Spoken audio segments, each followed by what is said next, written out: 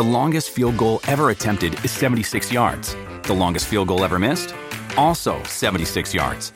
Why bring this up? Because knowing your limits matters, both when you're kicking a field goal and when you gamble. Betting more than you're comfortable with is like trying a 70-yard field goal. It probably won't go well. So set a limit when you gamble and stick to it. Want more helpful tips like this? Go to keepitfunohio.com for games, quizzes, and lots of ways to keep your gambling from getting out of hand. Welcome to Hail Varsity Radio, the voice of Husker Nation. Insight, opinion, expertise, with the biggest and best names talking Nebraska across the state. Join the show on Twitter at Hail Varsity and at Schmitz_radio. Call in at 402-466-ESPN or 1-800-825-5865. Here's Chris Schmitz. Welcome to it. Great to be with you on a Tuesday. It's Hail Varsity Radio, presented by the Nebraska Lottery. Chris Schmidt, Elijah Herbal, and loaded up plenty of football thoughts today. Steve Marek from Hail Varsity going to join us as Nebraska keeps on keeping on in the portal. Our friend Mitch Sherman from The Athletic in about 20 minutes or so. And then a Tuesday with Kaz. I had to laugh today because, well... Eric Dickerson has a memoir coming out, the great back for the Rams, the finally College Football Hall of Famer, a subject of Podia Excess, the 30 for 30 about the Wild West and cheating of SMU, the dreaded payroll to meet by a bunch of J.R. Ewing types in the late 70s. And the joke was that Texas A&M tried to get Eric Dickerson a Trans Am. Well... there was some creative math that went on, and apparently Eric Dickerson's grandma got him the Trans Am, but it was financed by A&M. That urban legend has been revealed. That story was out, and an excerpt from his book made me chuckle today. What can you do back in the day of the NCAA when they had teeth? What's A&M going to do? Son, we're going to repo this Trans Am we illegally gave you. $50,000 cash later, but that was pretty funny. So we'll dive into some recruiting hijinks with Coach Kaz coming up here in the 5 o'clock hour. Numbers to dial up, get in, 466-3776, 466-3776, 800-825-5865. Can email the show, chris@hailvarsity.com. Give us a follow on Twitter if you like, and follow ESPN Lincoln at Hail Varsity. Elijah's Twitter handle at Herbal Essence, and then at Schmidt Radio. Make that at Schmidt_radio for Chris Schmidt. Some more gets for Nebraska. We spent a lot of time on Chuba Purdy yesterday and what it means to grab him for Nebraska. And also today, the good news for Nebraska, JUCO defensive back Javier Morton has added to the secondary. Good size on him. We'll kind of break that down here in a moment. Nebraska basketball still breaking hearts, Elijah. Tough one against Indiana, their 8th straight conference loss, 78-71. It was there for the taking, but then Nebraska did Nebraska things. We'll hear from Coach Hoiberg in just a little bit here this segment. So going to dive in here, and let's big picture things as school's underway for Nebraska, winter conditioning, all that good stuff. You have 5 quarterbacks on campus. You have a pretty full running back room right now. There's still some pieces to be added on the offensive line. You lose a guy like Will Honus, and I know he's been oft injured, but man, he's a do-it-the-right-way type guy. So it's a situation where you, as a Nebraska fan, are cautiously optimistic about what the spring, the summer, and let's fast forward to fall, what it can be to finally get over that hump. And you've got a good situation at quarterback. Is that blind faith on my part? Probably, but there's a little substance to this right now with Mark Whipple. The combination you have with Whipple, you have the skill people that Coach Joseph's going to have a handle on. You know what Applewhite You believe you know what Applewhite can do, and take it from Joe Glenn yesterday. You're getting a good one at running back coach to find 2 to 3 guys that can carry the football for you. And, a guy with the last name Arayola can be fierce for you on the offensive line where they're going to be physical and mean and open holes. But it really makes things go at quarterback, and you look at all the programs that have ascended to get over that hump from a 10-2 or a 9-3 or an 8-4, and there's been lots of programs that have been hovering around that good to great, right? Think of K-State, right? Think of Kansas State and their ascension. This goes back a ways, but think of where they were at with a game changer and a Michael Bishop, right? They were number 1 in the country. Face mask included on Crouch, I get it, but K-State was damn good with Bishop. Before that was Chad May, just going back to old school Big 8. Switzer always stack the quarterback spot with some magician that could run the wishbone. Coach Osborne did the same thing. When you get a Gill and when you get a Frazier and have a Beringer, and then you get a Scott Frost and then you get an Eric Crouch. I mean, the succession is what's the sustainability. Dabo, right? You have Deshaun for a while. Before that was Taj Boyd. And then you have Sunshine, right? And I always call him Sunshine. But Lawrence was big time, and he was really good as young as he was. But those are some examples. And then Bama made the shift from game manager to playmaker, and they've had a succession of quarterbacks. Same with Oklahoma, right? The 2.0 version of OU.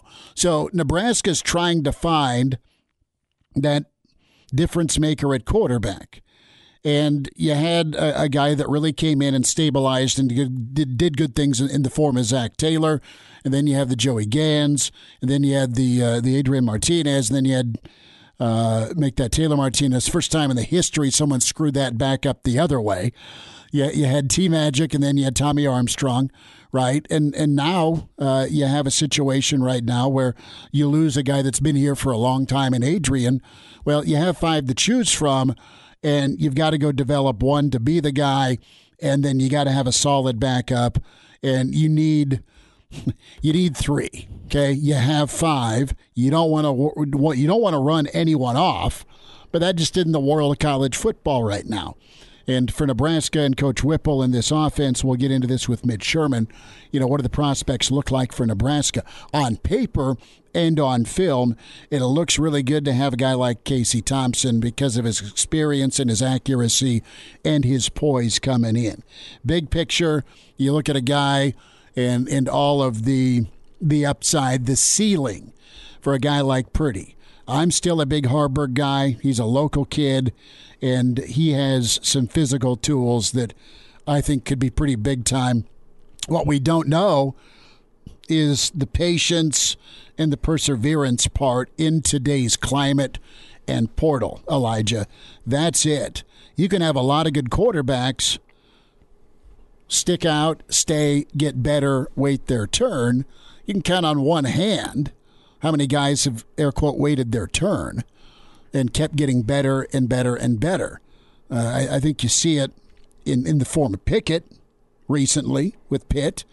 I think you see it in the form of a guy in Mac Jones that only started 1 year at Alabama, but he was behind some really, really incredible quarterbacks that we just highlighted and detailed. But Mac was a guy that waited his turn, but not many do. I'm wondering if Nebraska can be different in that way. Not only get a game changer at quarterback to run this offense, like a Mariota or a Milton, someone of that ilk that's that talented, but can you go get a quarterback and then that second quarterback that's ready to take the air quote handoff when whoever starts, their time is up. That'll be big time. That'll be difference making, and you got to get it on solid ground and at a high level, bowl eligible or better level for 2022.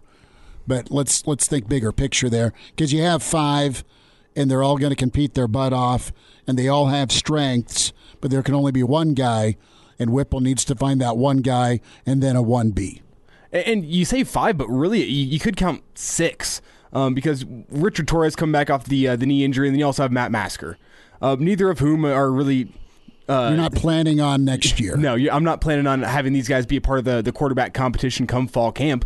But when you think who is going to be a part of that competition, I think there's 4 guys that realistically are going into spring ball thinking, I need to go in there and put my best foot forward because I want to be a part of this quarterback competition. It's going to be Casey Thompson, Chubba Purdy, it's going to be Logan Smothers, and it's going to be Heinrich Harburg. Those are going to be the 4 guys coming into spring ball that are going to say, I need to show what I'm worth right now to let these coaches know I need to be part of this quarterback competition come fall camp. And you got to think it's 2, maybe 3 guys that are realistically going to be part of this quarterback competition come fall camp, whether it be by attrition, whether it be by the coaches just deciding, you know what, these are the 3 guys we're going to work on developing the most in fall camp and see what we can get out of them. But you can't have a really... I would say a 4-man quarterback competition in fall camp because you need to start getting your starter reps with the first teamers. You really need to have a short list of guys you think it could be, and I think it's either Smothers, Thompson, or Purdy. I guess we haven't seen much of Harburg, so we don't know. But you got to think it's going to be one of those 3 guys trying or that's going to differentiate themselves in spring ball and say, I want to be number 1 in the depth chart entering fall camp. And I couldn't give you a name out of those 3, which I think is the favorite. I mean, Thompson because of his starting experience. Thompson's your favorite. But coming into a new offense, you kind of have to throw all that out. Well, you're not going to... He's got the experience. I'll give you that. No, he's got the experience, and he's got the accuracy, and there's the expectation. His and probably the coaches that you're going to be our starter because we lost a 4-year guy. And that's it. And that's the big difference maker is you go get a guy with experience to come in, even though it's a new setting, a new scene, a new offense, go do your thing. Now, best case scenario is you have a guy like Casey win the job outright, leave no doubt, gives you the best chance to win, can make throws, not have turnovers, run the offense, and score enough points and stay healthy in the Big Ten. But honestly, from an experience and although it's a new system, a guy that's familiar, guys that on the team root for, you'd hope that Smothers, while you don't want to be a backup, if you get beat out fair and square in the race, does he go somewhere else and find a spot? I'm not worried if that answer is yes. I'm not going to judge and hate on that. I get it. But it'd be really cool to have him as a guy with minimal, but at least 1 game starting experience to be a backup. And then you've got your 2 developmental guys. I mean, Harburg's been here a little while, but COVID year's screwy. Last year's last year, and then now you have the transition. So it's kind of starting at square one again. But the guy that I don't want to lose most right now is Harburg. If I'm putting a Nebraska fan hat on and I'm calling it like, okay, let's just project arm talent, upside, all that stuff. The local side, put that off to the side here, being a Nebraska kid. I just think Harburg, sky's the limit for him with his size, his talent, and his ability. And then you pair it with Whipple. I think Purdy's a nice get. It's a splash. It's a Florida State guy. It's number 6 ranked overall dual threat guy. It's a guy that's been injured, and I think Purdy can be really good. And I think he'd be really, really good paired with Whipple, but. Nebraska is in a great spot where there'll be competition and there'll be some talent backing up whoever wins. It's just got to get kind of fast-tracked. Let's get to basketball. We'll spend a few more minutes on this here in about 20 minutes. But Coach Hoiberg, after last night, end-of-game issues, the problem for Nebraska, we'll detail it here a little further. But you know what? Nebraska had chances. They had it cut down to 5. And they'd get a stop, and then they would go Nebraska with their decision-making and would force it. They were so best way I can put it is they were so excited to try and keep the momentum going. Their decision-making, they got caught up in shot selection or lack thereof. Right? You forced things, you took bad shots, you didn't execute, and a 4-point deficit or a 5-point deficit turned into 7 because you had those 4 to 5 point possession swings where you get a stop, you go down, You screw up on the offensive possession, boom, Indiana takes the basketball on a turnover or a rebound, comes back down and drills a shot, and then you're still climbing that mountain. And it is just how Nebraska basketball is this year. Here's Coach Hoiberg. Proud of the guys for hanging in there, keeping us going. Had a couple possessions. Our ball hit every part of the rim. Those are deflating possessions when everything feels perfect coming off your hand. The thing does everything but go in. Those are deflating. But our guys kept competing. They kept battling through it. Made the decision not to foul up 6. I thought Trey made a great defensive play. Unfortunately, they called a foul on him. But we get that steal. We come down. We got timeouts. We can set up our press. Unfortunately, didn't get the call down there at the end. But having Trey out there was a great lift. You see how much better we are with his intensity, with his leadership, with his passion on the defensive end of the floor. I thought Alonzo had great pressure on the ball and getting deflections. I think 9 steals we had on the night. And, again, Trey just gives us a whole different element out there, being able to put him either on the ball or on the other team's best defender. That's going to be huge for us moving forward. So we'll have more from Coach Hoiberg on McGowan's return, and good on him, man. He's a warrior. You got to love his effort and intensity. But what it came down to for Nebraska basketball was bad shots, and you see that routinely. It's not uncommon. You shouldn't be shocked that this team takes bad shots in key moments. That is their identity. They just will foul, or there'll be a breakdown defensively, or there'll be some management at bad times, and it prevented a chance to get a win against a winless road team in the Big Ten. And it's either I think I can make this play for the team, or I want to make this play for the team, and it just doesn't go the right way. And we're back.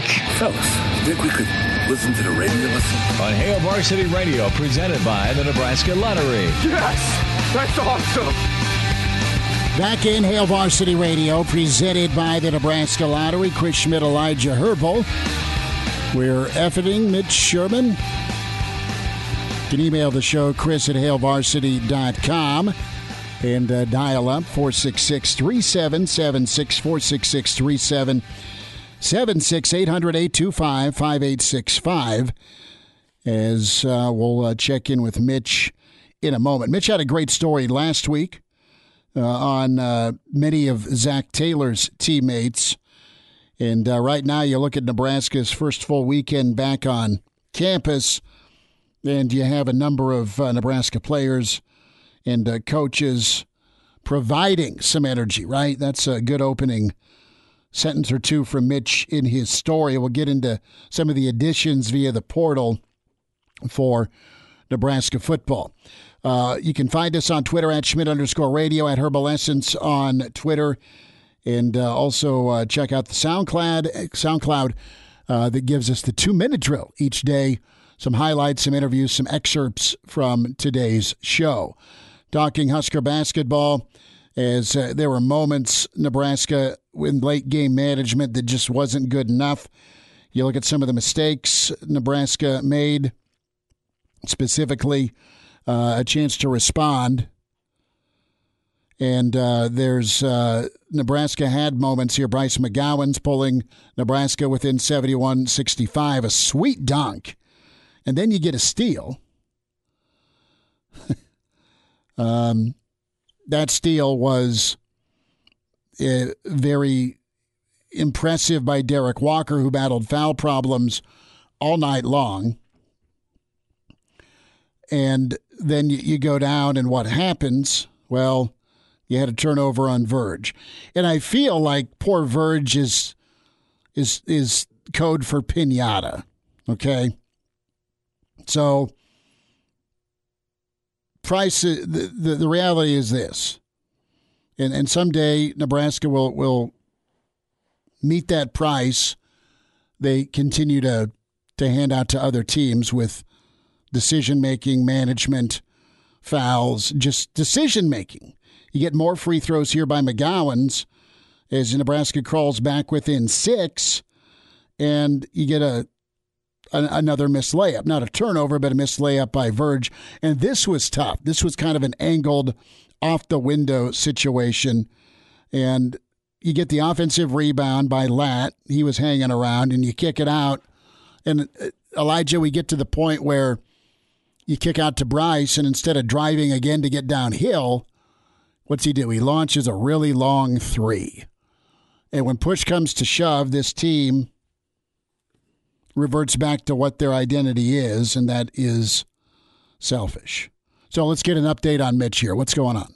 The studio phone isn't letting us dial out of the studio right now, so I have sent a text message to Mitch, and we are trying to skirt around the technical difficulties.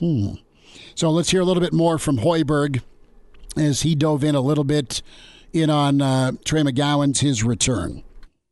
For Trey, as I talked to him and, having an opportunity in my career to come back from a long layoff, it's all about going out there and letting the game come to you and making simple plays. And I thought Trey did a great job of that tonight. And, stepping up and knocking down that first three, knocking down all his free throws, and then, again, giving us that huge lift. As far as his minute load, we talked about anywhere from 16 to 22.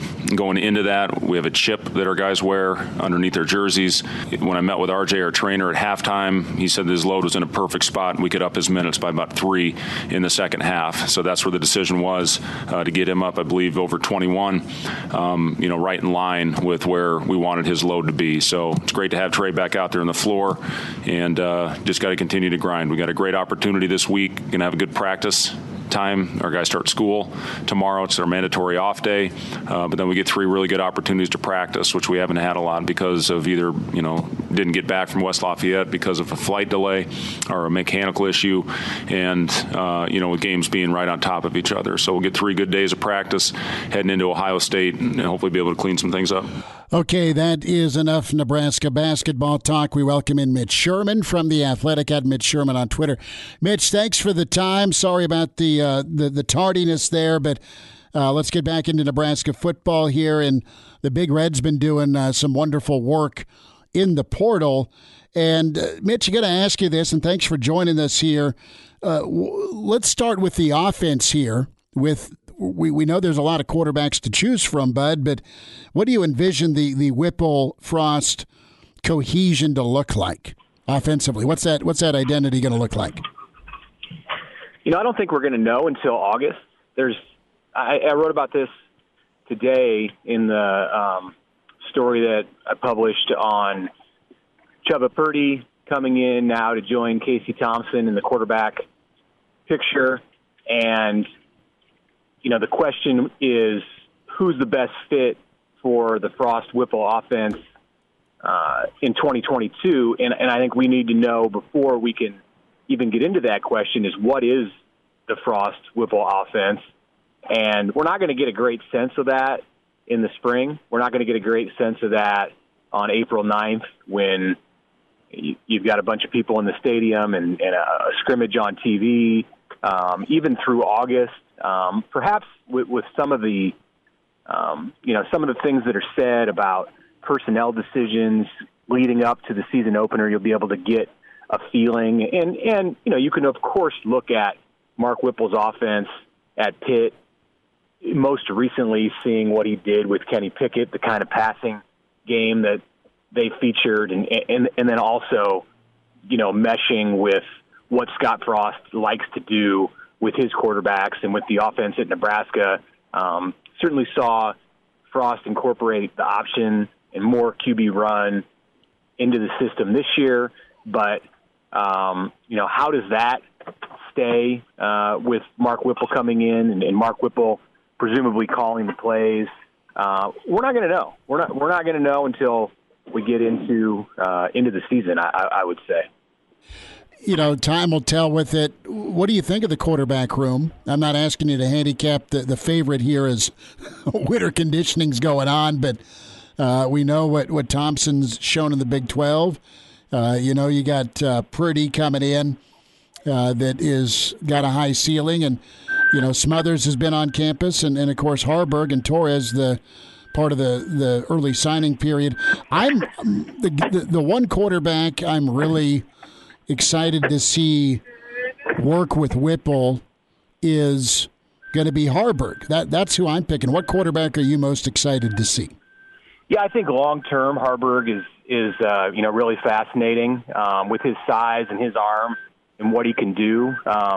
There's the question of how long Mark Whipple's going to be at Nebraska, and whether he'll ever get to the point, whether he's a success or the opposite of that in his time at Nebraska. Is he ever going to get to the point where he works through these transfers and Heinrich Haarberg gets an opportunity to be the guy? I mean, who knows? It could be fast. It could be this year. Any of the quarterbacks. Presumably it won't be Richard Torres, but any of the others, have an opportunity to be able to win this job. Or I don't think they would even be staying through the spring. Even in the case of Haarberg, who was recruited by a different quarterbacks coach to run something of a different system. After 1 year, if the whole thing had changed in his mind and he didn't have an opportunity, there's not a whole lot of reason to stick around.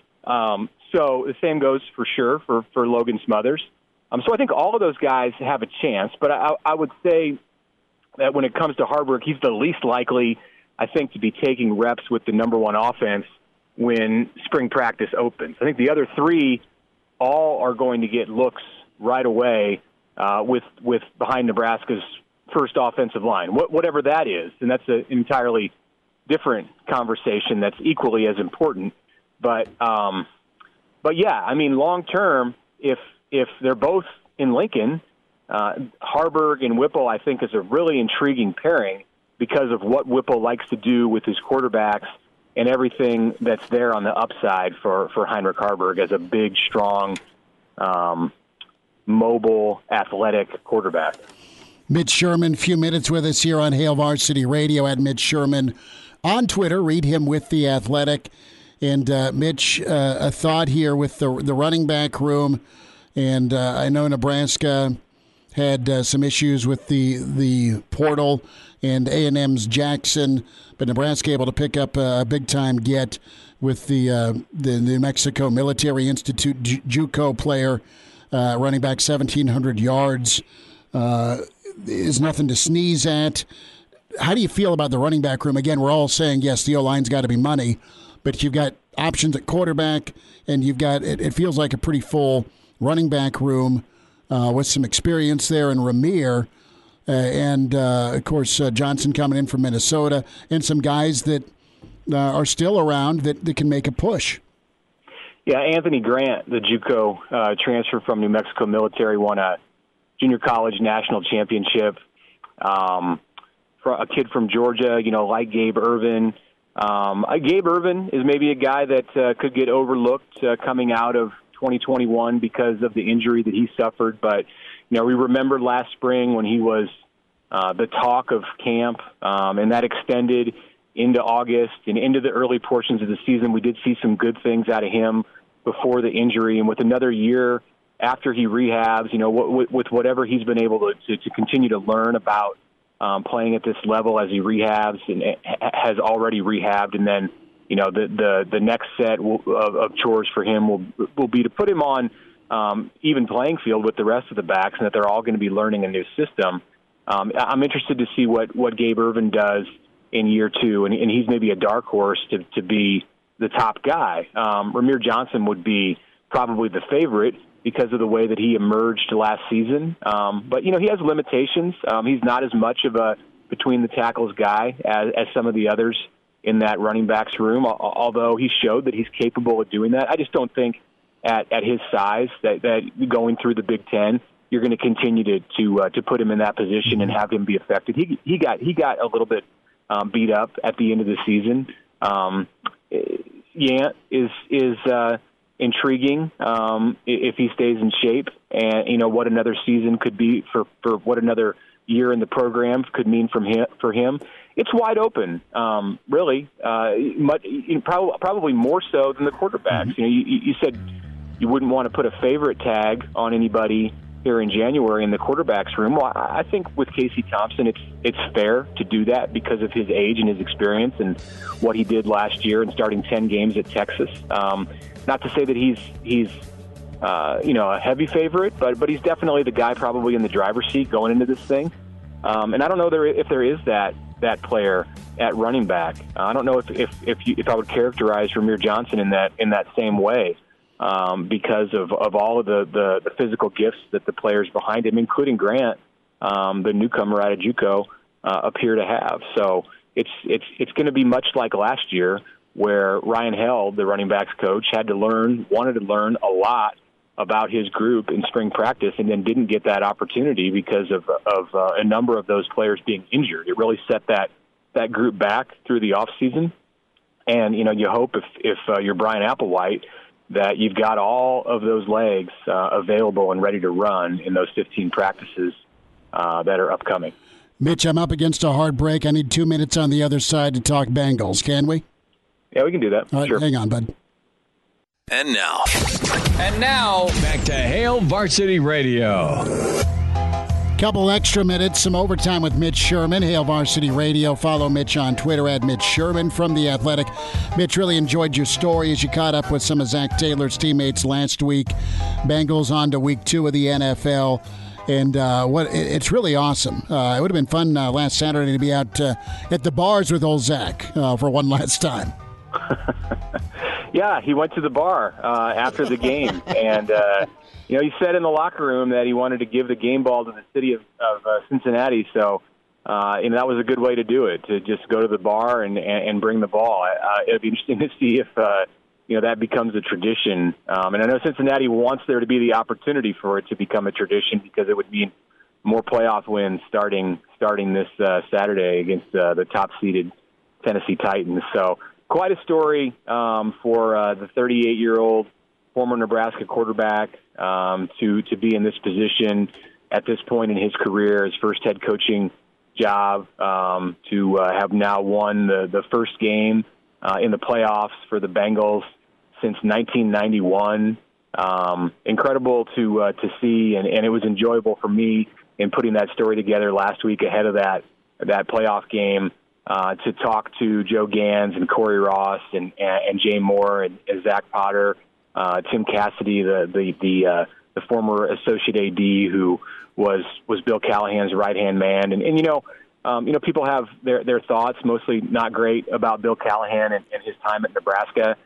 He was not the right fit at the right time to be the Nebraska coach long term, and that's really not debatable. But the 2 years that Zach Taylor was his quarterback were 2 pretty good years, especially in the context of what Nebraska is going through right now. They won 8 and 9 games or 9 and 8 in 2005 and 2006, and Zach set the school record for career touchdown passes despite being in Lincoln for just 2 years. It set him on his path to get into coaching, and ultimately to get to this place with the Bengals and be united with Joe Burrow, who of course has his own set of Nebraska connections through his family. So really a fun story to watch in Lincoln and around Nebraska for Zach to be doing what he's doing at this age. At any age, really. Yeah, how many converted Bengal fans are there now? You've got Vikings and Broncos and Chiefs fans all over, and Green Bay fans, of course. But there's a lot. There might be an internet run on Bengal gear.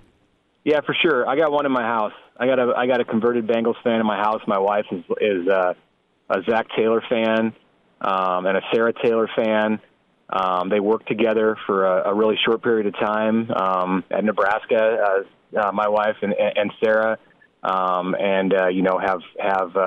we followed Zach's career and his life and the birth of their 4 kids, from his time at Texas A&M to Miami, and he was at the University of Cincinnati, and then with the Rams and Sean McVay before he got this job. So I don't think that she is alone. That Shannon, my wife, is alone in being a converted Cincinnati Bengals fan. They're an easy team to root for when you look at that young roster, and the guy in the head coach's seat is playing a big role in that. Mitch, we'll let you go. Thanks for your time today, bud, and great stuff. Yep, good to talk to you. Thanks, Chris. Take care. Mitch Sherman with us. Hail Varsity Radio. Mitch with The Athletic at Mitch Sherman on Twitter. So you have Bill Connelly that came out with Games of the Year. You had your top 50 countdown, And you know it was a special type of hell when you're Nebraska and you have your own section in college football's 50 best games of 2021. Bill starts out with some of the Big 12 classics, okay?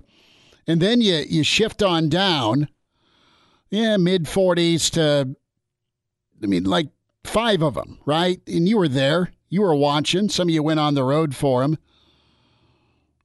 He's like, then there's Nebraska. A whole new twist and turn to the most interesting and agonizing 3-9 football team. Elijah, this is pretty crazy. It's remarkable to see again, even though we all kind of lived it between the Big 12 classics, and then you say, oh yeah, the Nebraska losses. No way a 3-9 team ever unlike any other, right? You have a top 40 caliber team that kept finding ways to lose. Oklahoma, Nebraska, Wisconsin, Nebraska, Michigan, Nebraska, Sparty, Nebraska, Iowa, Nebraska. To have your own section in top 50 games of 2021 is an honor and a curse. And it's now highlighted forever. I can't tell you which one's more painful. I mean, we kind of had this talk in the fall, but now you step back from it for a little bit. And you're like, well, you could make an argument for all of them. If it wasn't so painful, it'd almost be funny. It'd be funny if it was somebody else. Yeah, exactly. Right? If it's somebody else, when it comes to close losses. It's incredible how it just permeates throughout the whole university, too. It's like the Husker football team losing all these close games to good teams, but they can't find a way to win at the end. The Husker basketball team in close games at the end against good teams, they can't find a way to do it. It's so incredible and so almost bizarre how it's afflicting the major men's Nebraska sports. Yeah. I mean, you can even throw in the regional against Arkansas. Well, if you want to talk baseball, they had a lead going to the 7th inning. No, I get it, and I don't quite throw baseball in there because baseball had a lot of impressive wins. They went and took a game, right, from the get-go against Arkansas.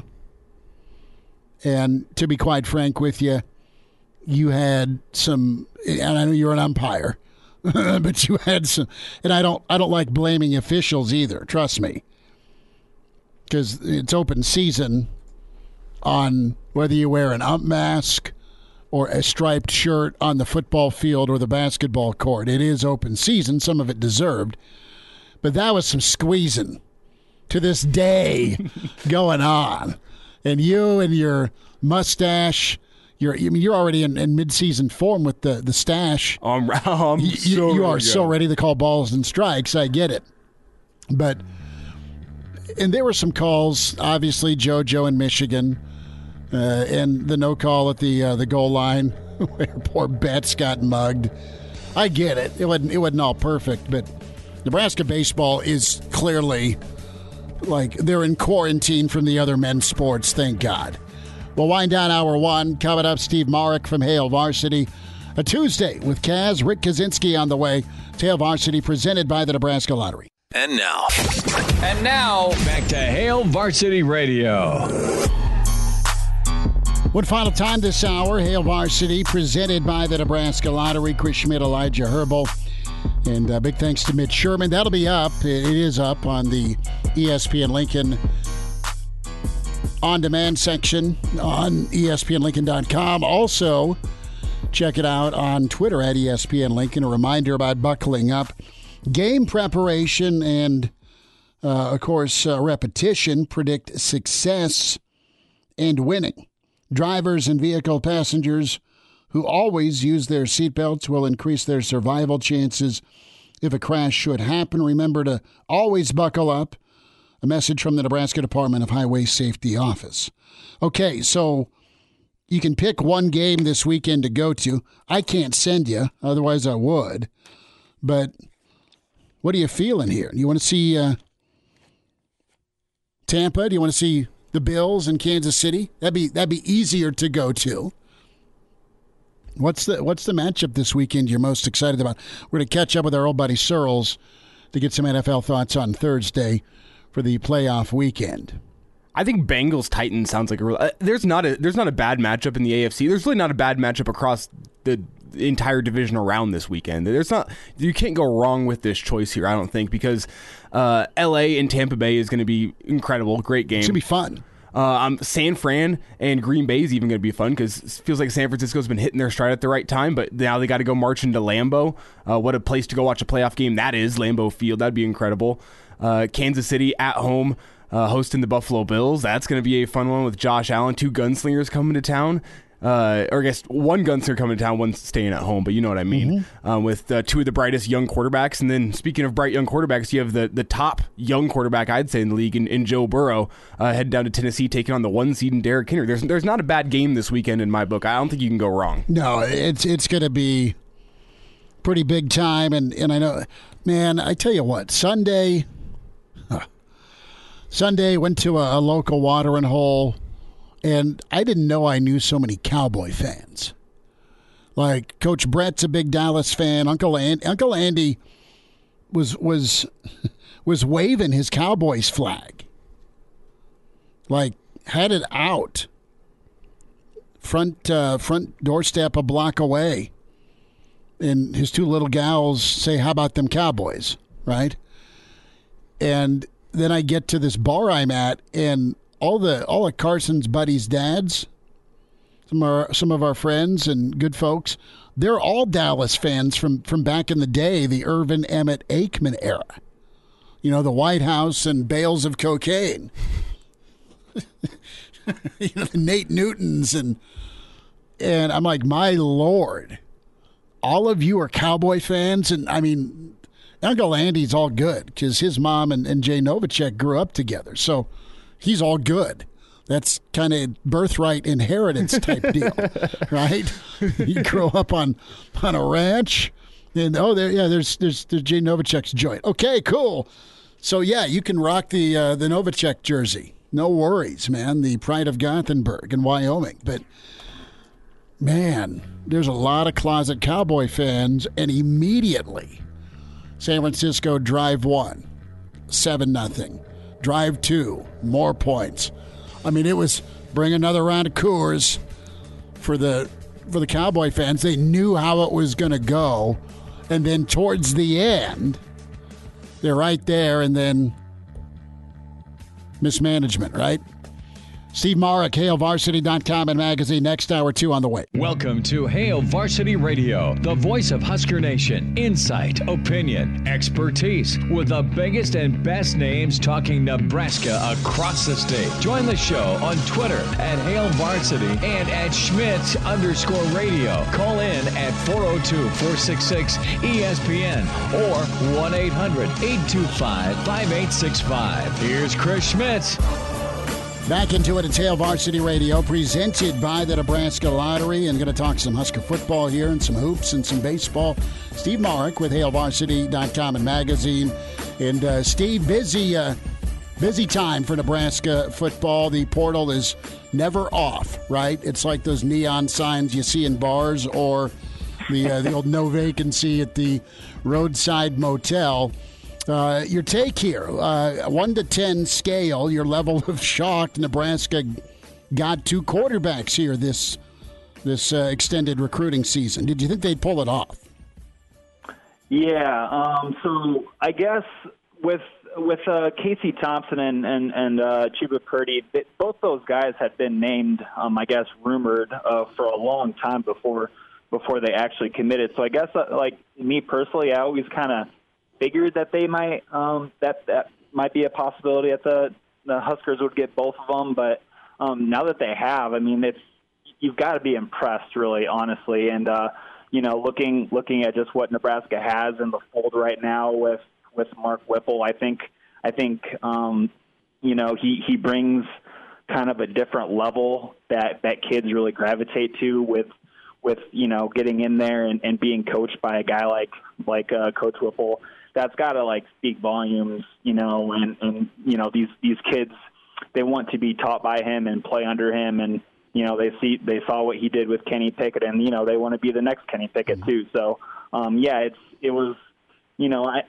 it's something that I think the Huskers wanted, as much competition as they could within the quarterback room, but to get both of them, that's absolutely excellent. I think they're right on track for accomplishing what they want to accomplish this offseason. Steve, a thought with that Whipple personality and resume, right? It's one thing to have the resume, which Coach Whipple does between Ben Roethlisberger, and then from a recency standpoint, you mentioned Pickett.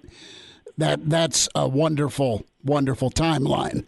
But it seems like his personality is, just in the few times we've been with him, just kind of laid back but assertive. So it's not just, your favorite uncle, so to speak. But, man, it sounds like he's a guy that can not only develop in season and coach you hard when he needs to, but also lets you get comfortable. And I think that's a big thing between his prospects and his history. He's had a pretty good comfort level with the kids he's worked with.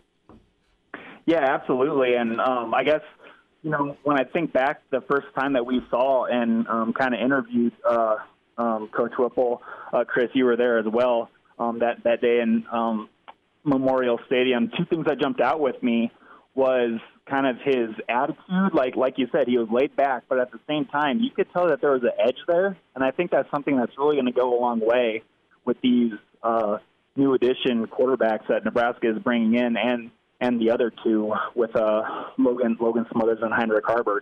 I found it pretty interesting, and it was kind of a good story that Whipple was telling about how he's never met a really good quarterback that he's worked with in his long career that wasn't a prick.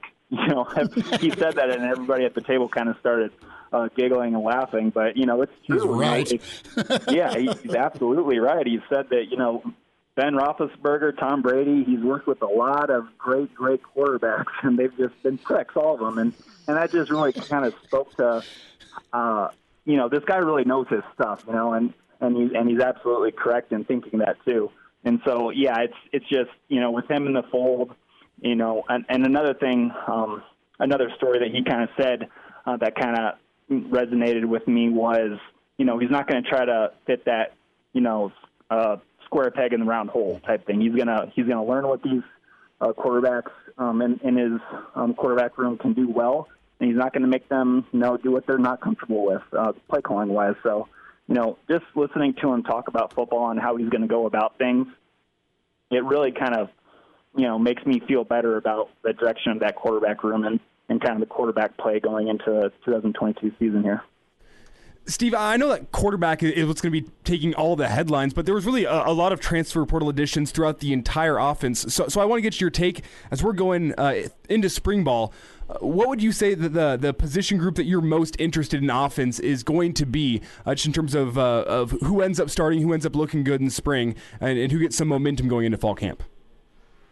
Yeah, I think one of the more fun transfer additions, I think, is Trey Palmer, that former, according to some recruiting sites, five-star athlete from LSU. He, put some tape on him, and man, that kid can fly. I think, once Trey Palmer steps on campus, and he might already be here, he's automatically one of the top athletes on the entire football team. I really like Trey Palmer and what he brings in, as both a receiver and kick returner. So the receiver, I guess, would be one of the positions that I'm really kind of excited about and wanting to get some kind of eyeballs on, because they've got a really good room and a really diverse room that's full of potential that hasn't really shown it yet here. But with Mickey Joseph in the fold here, who knows how that can go. But yeah, the receiver room, and then I've always kind of kept an eye on the offensive line, because for all these guys to work and for all these cool kind of special skill players that they're getting. The offensive line, if that doesn't mesh and it doesn't go well in 2022, all the skill talent's not going to really matter, at least in my opinion. So, with Donovan Raiola trying to, figure out who's going to play center, what other kind of pieces on that offensive line they can get through the transfer portal. I know they got a couple already, but they probably want to add a little bit more going on here. So, I think the offensive line is going to be a really key one to keep an eye on here. Nebraska lost Eastern Mississippi, I think, prospect to LSU. And that was a bit of a blow. They were hoping to get him on campus last weekend. Didn't happen. On Shorts, I believe, Shorts. Right? I was going to say, was it Short or Shorts? But he's off to the Bayou. So does Nebraska have some other guys on radar, Steve, or is it a situation where, okay, they've got who they've got, winter conditioning starts up, you still have signing day here, the second one coming up in February, and they'll look maybe either there or potentially after spring, after some guys try and defect from spring. My long question, shorter version here. Is Nebraska done on the O-line or not? Do you think they go after some more kids? Oh, I think they absolutely want to go after more kids for sure. With the kind of make or break season that Scott Frost is going into with 2022, he needs all the help that they can get on that offensive line because, like I was just saying, with all this impressive and talented skill players that they're bringing in, none of it's really going to matter if they can't block for them. So I think I'm not really quite sure how far along they are with some other possible transfer additions, but the offensive line is really an area to look at and keep an eye on, and it's just really important as we head to the 2022 season here. Let's touch on JUCO defensive back Javier Morton committing to Nebraska. I made that announcement, and pretty good watch on Twitter. 6'2", 185, took his official visit over the weekend, and Georgia Tech was in the mix, but this was a guy that had more than 30 offers in high school. You factor in Tommy Hill from Arizona State, Deshaun Singleton. Nebraska's loaded back up, Steve, in that secondary. While you have some guys that have done a good job with their current role that can maybe take a step forward with winning a starting spot. Coach Fish hasn't been resting at all. What do you like about this addition here with Morton? Yeah, so one thing I kind of noticed when he popped up through this whole transfer process was his size. I mean, he's got another defensive back in Travis Fisher's room that is over 6 feet tall. Like you said, he's 6'2", 185 pounds, and that fits right along with almost everybody else at safety and corner. I really just, as a football fan, I love big DBs. It's kind of just a weird thing with me. I like when the DBs are over 6 feet tall when they're 6'1", 6'2". So yeah, it's kind of more of like a NFL style defensive backfield that they're trying to build over there at Nebraska, and I think that's really cool. Look at Quentin Newsome; he's around 6'1". Tyreek Johnson, who's trying to crack the lineup, that transferred from Ohio State, he's over 6'2", and look at the other junior college guy with Javier Morton that they brought in, Deshaun Singleton. He's about 6'3" and over 200 pounds too. So it's just a Big Ten backfield that Travis Fisher is building, and it's hopefully these guys can flip their hips and run with receivers.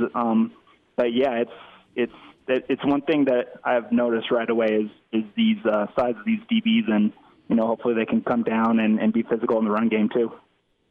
Few minutes left here, Steve. Before we switch gears, I want to ask about elsewhere on that defense. There's already been Tommy Hill, the addition from Arizona State in the secondary room, and Huskers doing some work there. But elsewhere on the defense, not much in the way of transfer portal additions along the defensive line and the linebacker core. Would you say that's a reason for concern, knowing how many guys Nebraska's losing, especially along that defensive front, and already seeing Nebraska lacked a pass rush for most of last season? Yeah, absolutely. That's a great point with that defensive line, because they are losing three big, stars you could call them with Ben Stille, Damian Daniels, and then even Deontre Thomas, who's a key rotation guy down there too. So now you're looking at guys that are hoping to take the lead and take a leap and a bigger step in 2022. Guys like Ty Robinson, Jordan Riley, Casey Rogers, Ness Hutmacher, some young guys too. But yeah, I think that it would do good. It would do good for Nebraska to try to find a big 300-pounder like Damian Daniels is to kind of just provide more depth and a bigger body down there for that will help in clogging up the run game. So those two middle linebackers and Luke Reimer and Nick Henry can rack up all those tackles just like they did last year. So, but yeah, I definitely think there might be some options in the transfer portal with the D tackles coming here forward, but we'll see how it all plays out. But yeah, that's absolutely a key position for them, is trying to find a guy that can kind of step into that role that Damian Daniels did so well last year. Steve, Husker baseball thoughts, no preseason ranking. Will Bolt's all about gritty over pretty. That said, you had a team with a bunch of momentum, and they're going to use this as the disrespect card. I mean, they'll play hard anyway, but I know how they'll channel it. Do you agree? Yeah, absolutely. That's one thing. This will be my first season covering Will Bolt and the Huskers, and that's absolutely right. You bring up a great point with, if Will Bolt could start the season every single year unranked, I'm sure he'd want that, because that just puts a chip on his team's shoulder, and I just think that they're going to perform so much better, I think, with kind of keeping that in the back of their minds, because kids, they use anything to get up for games and kind of want to put it to people on the season if they feel like they're disrespected, whether they are or not, whether rankings can do that or not. So yeah, if anything, I'm sure Will Bolt kind of likes the fact that he's going to head into the season unranked by some publications. Yeah, but Steve, on the other hand, this Nebraska baseball team was a team that really exceeded expectations last season, and they lost some key contributors to the MLB draft last season. So how difficult is it going to be for them to live up to expectations when you add to the fact that Nebraska fans are really looking for something to pride themselves on, so they're going to have pretty high expectations for this baseball team playing in the Big Ten? Oh, yeah, absolutely. That's another great point. And, just look at across the lineup of what they're going to be replacing. I think it's the entire outfield and some of the infield positions too, and not to mention the starting rotation and bullpen too. There's just a lot of holes to fill from last season's team that did so well. So yeah, it's going to be a process, I guess, and something that Coach Bolt is going to use the early part of the season to help kind of just play around with different lineups, try kids at different spots, things like that, and kind of see if he can make and settle on his best lineup that he can, for the conference season, and just, have things set so when the end of the season is coming around, he's playing his best ball. Steve, last thought here, about a minute, bud. Steve Maurick with us, HailVarsity.com and magazine, covers football, of course, women's basketball, Husker baseball, at Steve_Maurick. Follow him on Twitter. Nebraska gets Rutgers at home Thursday night. Chance to take out some frustration. It's been right there for Nebraska. Great win over Michigan. A couple of tough ones against Iowa, and then the Indiana near miss. Yeah, absolutely.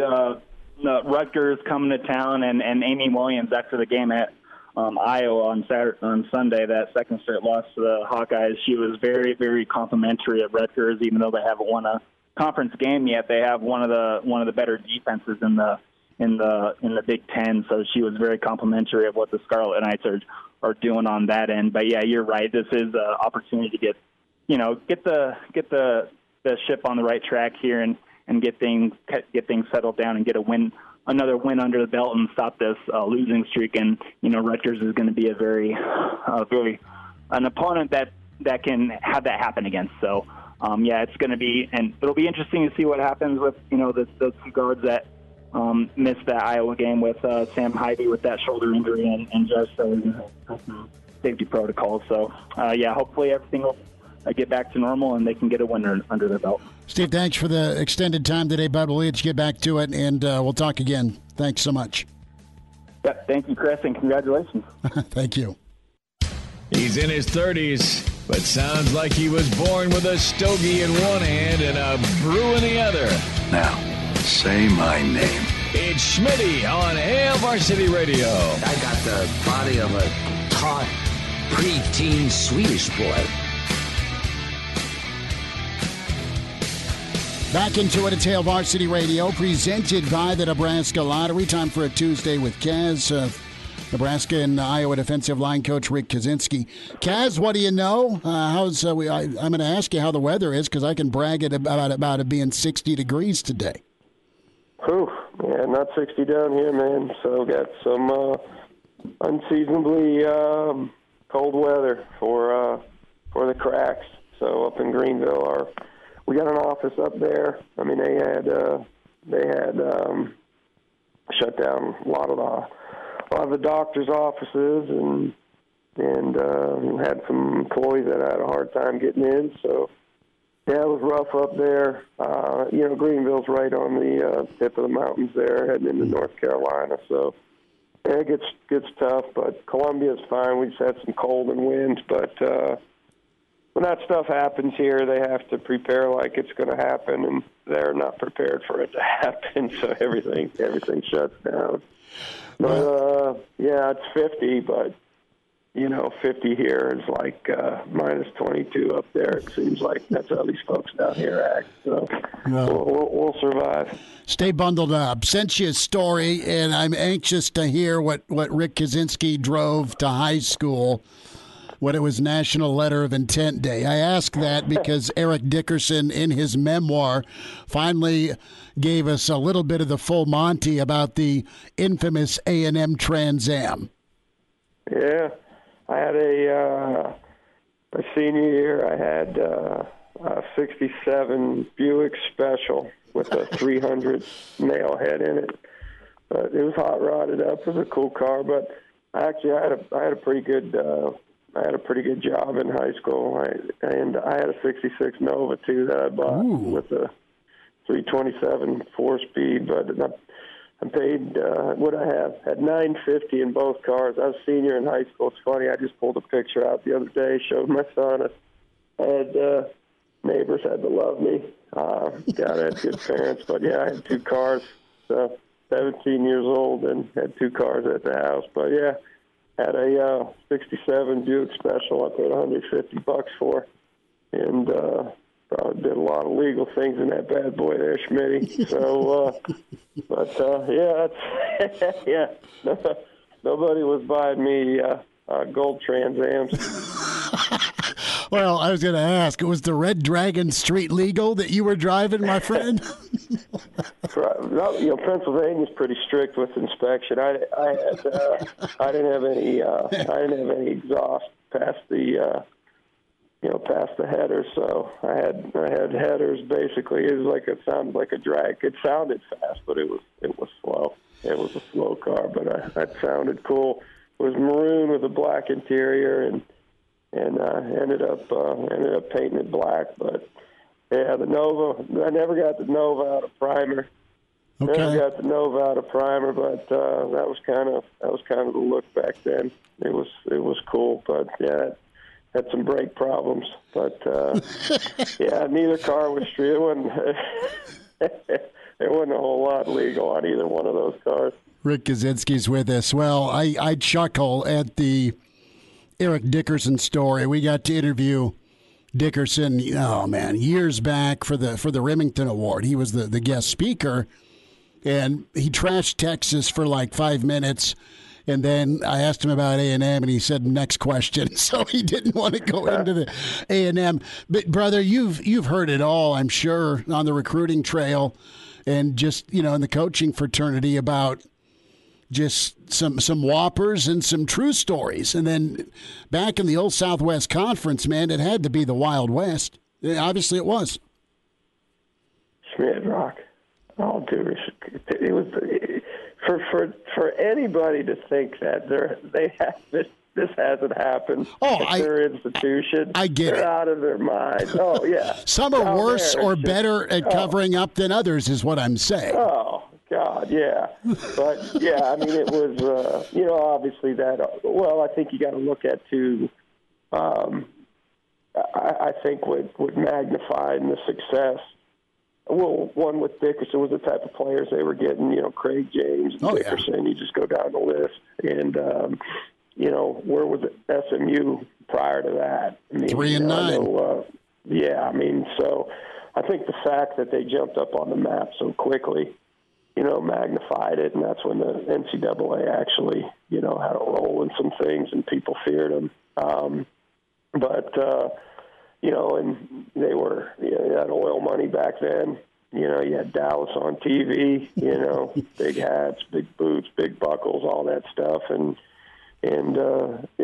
absolutely. I mean, you heard all that stuff in coaching. And, I know a lot of older coaches. There's a lot of guys that retired down here and golf down here and, get together with Coach Ford and Coach Roberts and a bunch of guys I know. And, they tell stories now that they have, now that they're in witness protection.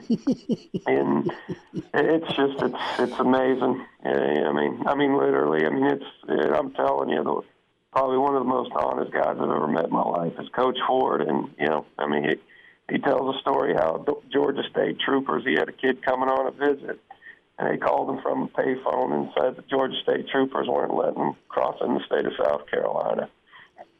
And he let them know what their offer was. And Coach Ford said, well, God dang it. He goes, congratulations on becoming a Georgia Bulldog. that was it was just a different time. And, then, too, a lot of the stories you hear from back then were, kids, literally you could be in the kid's house on signing day. And coaches not necessarily paying the kid, but basically paying handlers to hide kids, hiding kids out in different states, hiding kids out in hotels. So it was a crazy time, man. I remember crazy time. The Marcus Dupree story was, I think he was at some roadside motel with an assistant coach and his girlfriend. It wasn't 3 people to a room, all right? They had two cars blocking the entrance of the roadside hotel until it was sighted day. The other story that was funny, Howard Schnellenberger told me this before years ago when he was with Florida Atlantic. He had that damn corncob pipe. Well, he'd accidentally leave his pipe, on the side of the couch, so he'd have to come back and get it, and make another visit. This was I think this was early days of Miami, right, when he was down at the U. So it's always happening a lot, but it's funny. A lot of the places that you wouldn't think that it happened, no, it happened. It happened. And a lot of these squeaky clean head coaches, they were involved. They were just a little bit cleaner about it. But what was your sit down like with Coach Holtz? It was pretty much by the book. It was a different time then. It wasn't necessarily about what the place could offer you. It was more about, what you could offer them. And, Coach Holtz's deal, you'd have breakfast at his house on Sunday. And, a lot of times you went on the visit before you had an offer. So, Sundays, there was guys on those visits that didn't have offers. And then, you meet with them, and I had a number just coming up. Guys would come up from his basement and, they'd say, yeah, he didn't get an offer. I didn't get an offer. This kid got an offer, this, that. So it was a little bit nerve-wracking, but I was there with my parents. And, the big thing was with Coach Holtz was selling, the academics and, the Catholicism and the spiritual side of it. And they're pretty good. But, and then the history and the pageantry. And just to tell you the difference in time, back then Notre Dame was selling the fact that the locker room hadn't changed since Knute Rockne was the coach there in 25. Jeez. If you did that now, kids would be looking at it like, man, these facilities are terrible. Well, we looked at that was, man, it was history to us. It was, man, this locker room hasn't changed in all these years. This is great. Where now it would be considered a it would be considered a terrible locker room and a terrible facility. So it was just a different time, different mentality. But it was just pretty straight up. But I was, I did a lot of visits. My junior year, my dad took me a bunch of places. So I had met a lot of these coaches and been going through the process with my brother at Penn State. I just, when you're sitting with these coaches and when you go into these places, you're to be honest with you, you're just wondering if you're ever going to play, if you're good enough. And, that's what all I was thinking. But really with Coach Holtz, it was, pretty much by the book, man. Academics and, the Catholicism and, we got a chance to win a national championship in the next 4 years you're here. And that was it. But, pretty straightforward, man, me and my parents. But I was fortunate. He offered me. I came upstairs, and I think Mark Edwards was a guy on that visit. Him and I, a guy that was in my wedding, Mike Dowdy, another guy that was in my wedding, Jeff Kilreaming, probably about 5 guys that ended up in my wedding were on that official visit. And that was a big part of the reason I committed to Notre Dame because, prior to that, I wasn't going to Notre Dame. My high school coach was one of the winningest coaches in the state of Pennsylvania at the time. He had never had a player go to Notre Dame. So part of my reasoning for visiting was, kind of an obligation to him. But I was going to visit, and that was that. A couple days there and get the hell out. I think it was 6 degrees and snowing on my visit. And I'm like, this is crazy. But it all works out. All works out for a reason. But even after I committed, back then when you committed, you committed. That was it. I mean, there was no talking to any coaches. I came in. I remember coming in that Monday. I sat down with my guidance counselor and my head coach, and we start calling schools and telling them that I committed to Notre Dame and thanking them for recruiting me. I mean, that's just how it was done back then. Who all? How the times changed. Oh, now it's portal, and now it's 12th hour. I didn't have any adult males that didn't coach football calling me on Saturday nights, that's for sure. That's kind of creepy. But, Rick Kaczynski's with us. Me.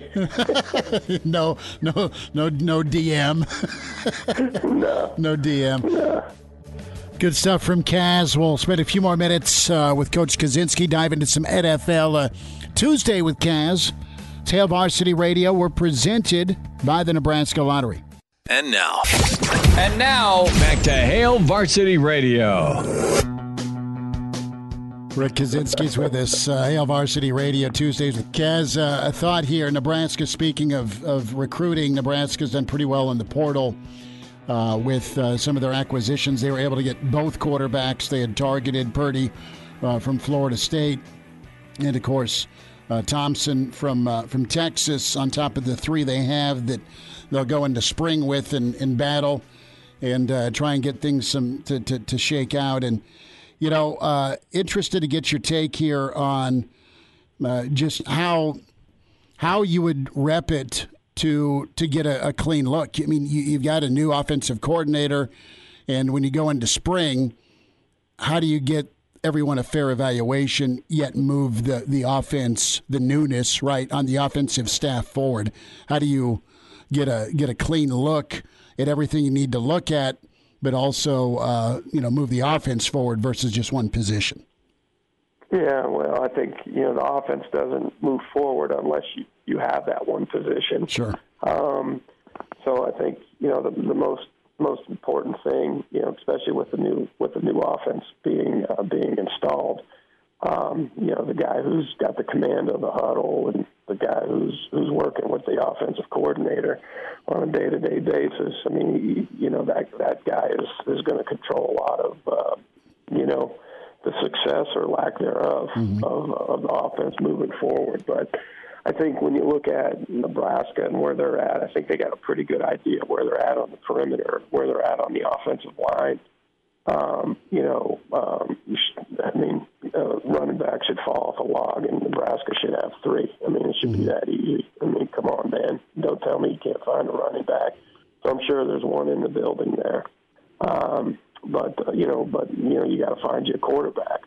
I think they know what they got on campus right now.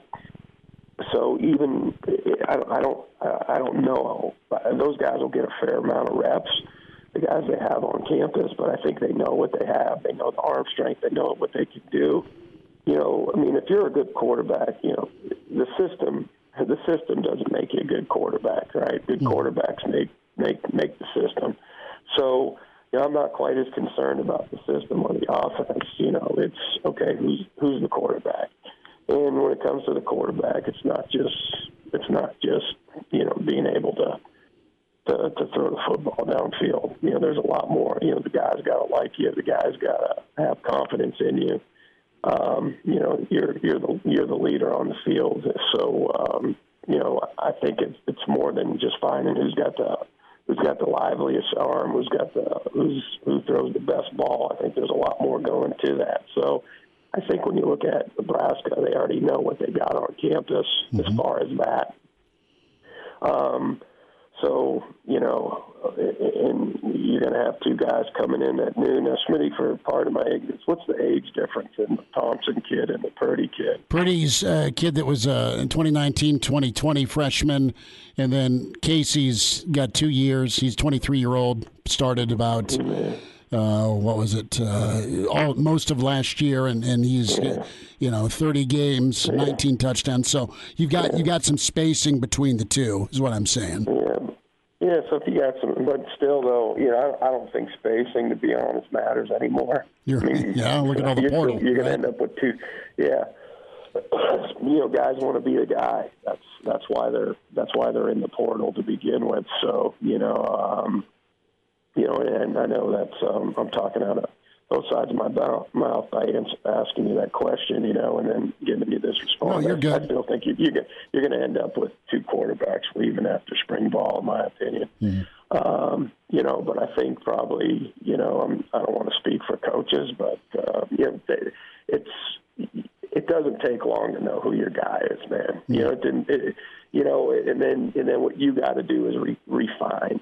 That's so when you start talking about reps, you can figure out pretty early if this is your guy or not, and then it's all refinement, man. I don't think that's any different. I think the refinement takes a little bit longer at that quarterback position, but I think a big, on this level, any position, it didn't take me long. I knew Malik Collins was going to be a good player before he knew where to line up. I just knew, okay, once he knows where to line up and he knows he's going to become an even better player, and then you just go on down the line like that. But that's a position that just takes a little bit more, obviously, time and refinement to the details because you're in charge of so much and have so much on your plate. But as far as reps, I just don't. I think they're going to know pretty quickly. Probably after that first scrimmage.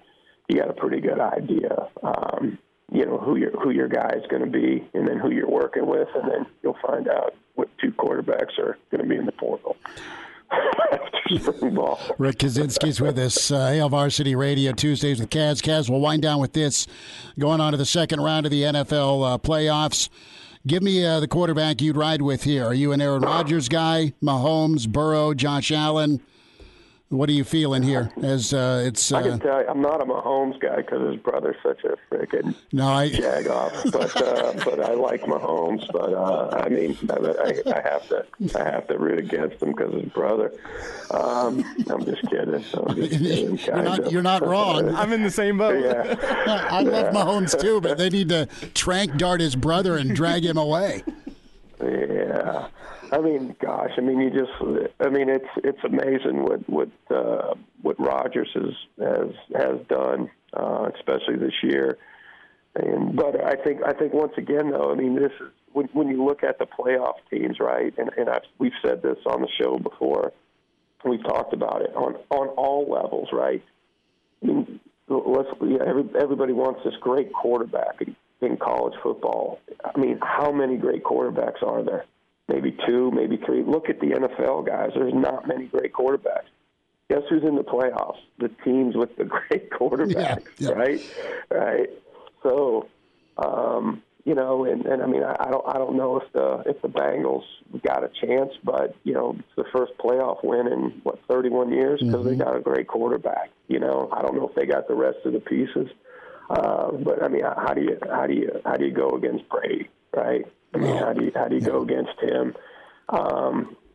But let me tell you, Aaron Rodgers, he's kind of got that gunslinger to him, that kind of like that Favre, and just kind of the way, I don't know, I like that team right now more than, and I don't watch, I'm not sitting down in front of the TV watching. It's kind of like background noise for me. But I have watched some of the playoff stuff, and I just think, man, Green Bay is kind of hitting on all cylinders right now. But I don't know how the hell you count out Tom Brady ever. He's incredible, and that was a horrible omission on my part, but it wasn't intentional. He's always there, last stand in. He's incredible, but what a second round it'll be.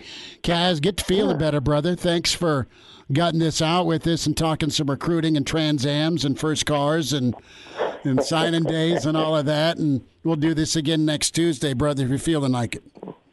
Of course. All right, man. Thanks for having me.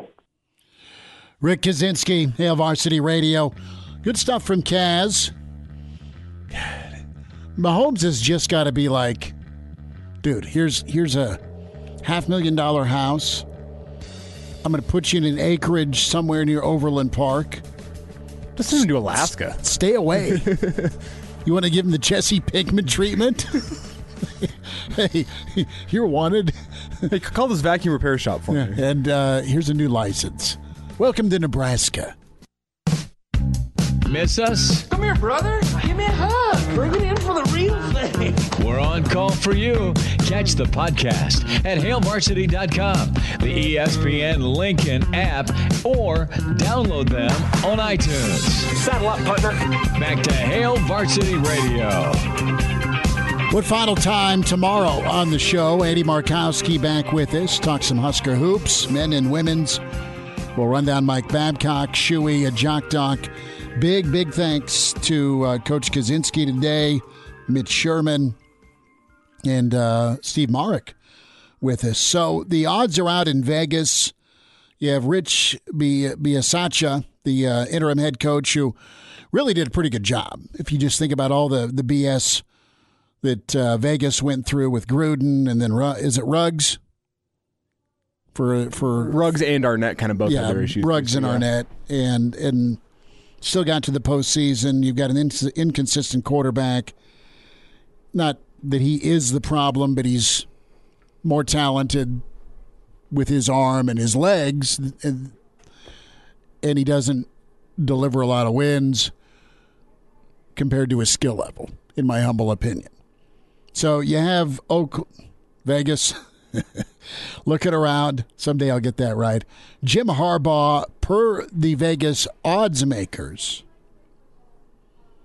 are saying, look, the Michigan coach is a 2-1 favorite to land the job. That's pretty good odds. And if I'm Harbaugh, do I go there? Do I look at some other openings? Mike Tomlin's 4-1, but Pittsburgh's kind of like the mafia. Once you get in, you really never get out. and then there's that. You have Miami that's open. And it's interesting to see where Vegas goes. I thought it was interesting that Vegas let Mike Mayock go. That's. I mean, they've get whiffed it. on their first. I mean, Jacobs is good. I mean, I think he's been fine. Their first round picks have been a bit of a nightmare.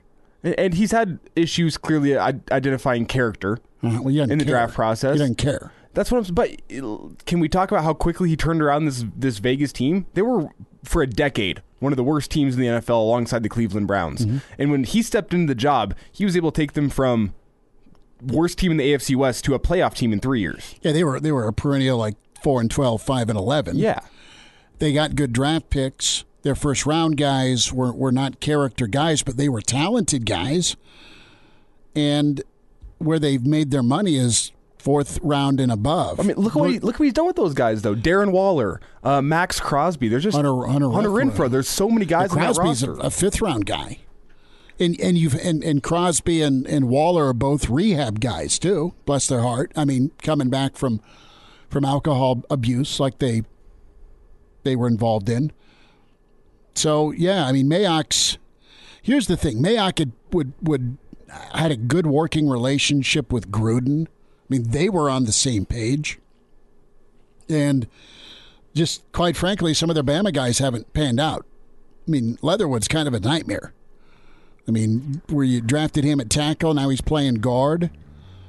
Ruggs is a freaking disaster with his decision to get behind the wheel and then do nothing while someone perishes on fire. Mm-hmm. Let's throw away the key worthy. So once Gruden left, this thing could have been 3-14. So I'd consider the guy that kept the ship from hitting more icebergs. But if you can go get a guy as talented as Harbaugh, maybe you do it. Back tomorrow at 4. Thanks.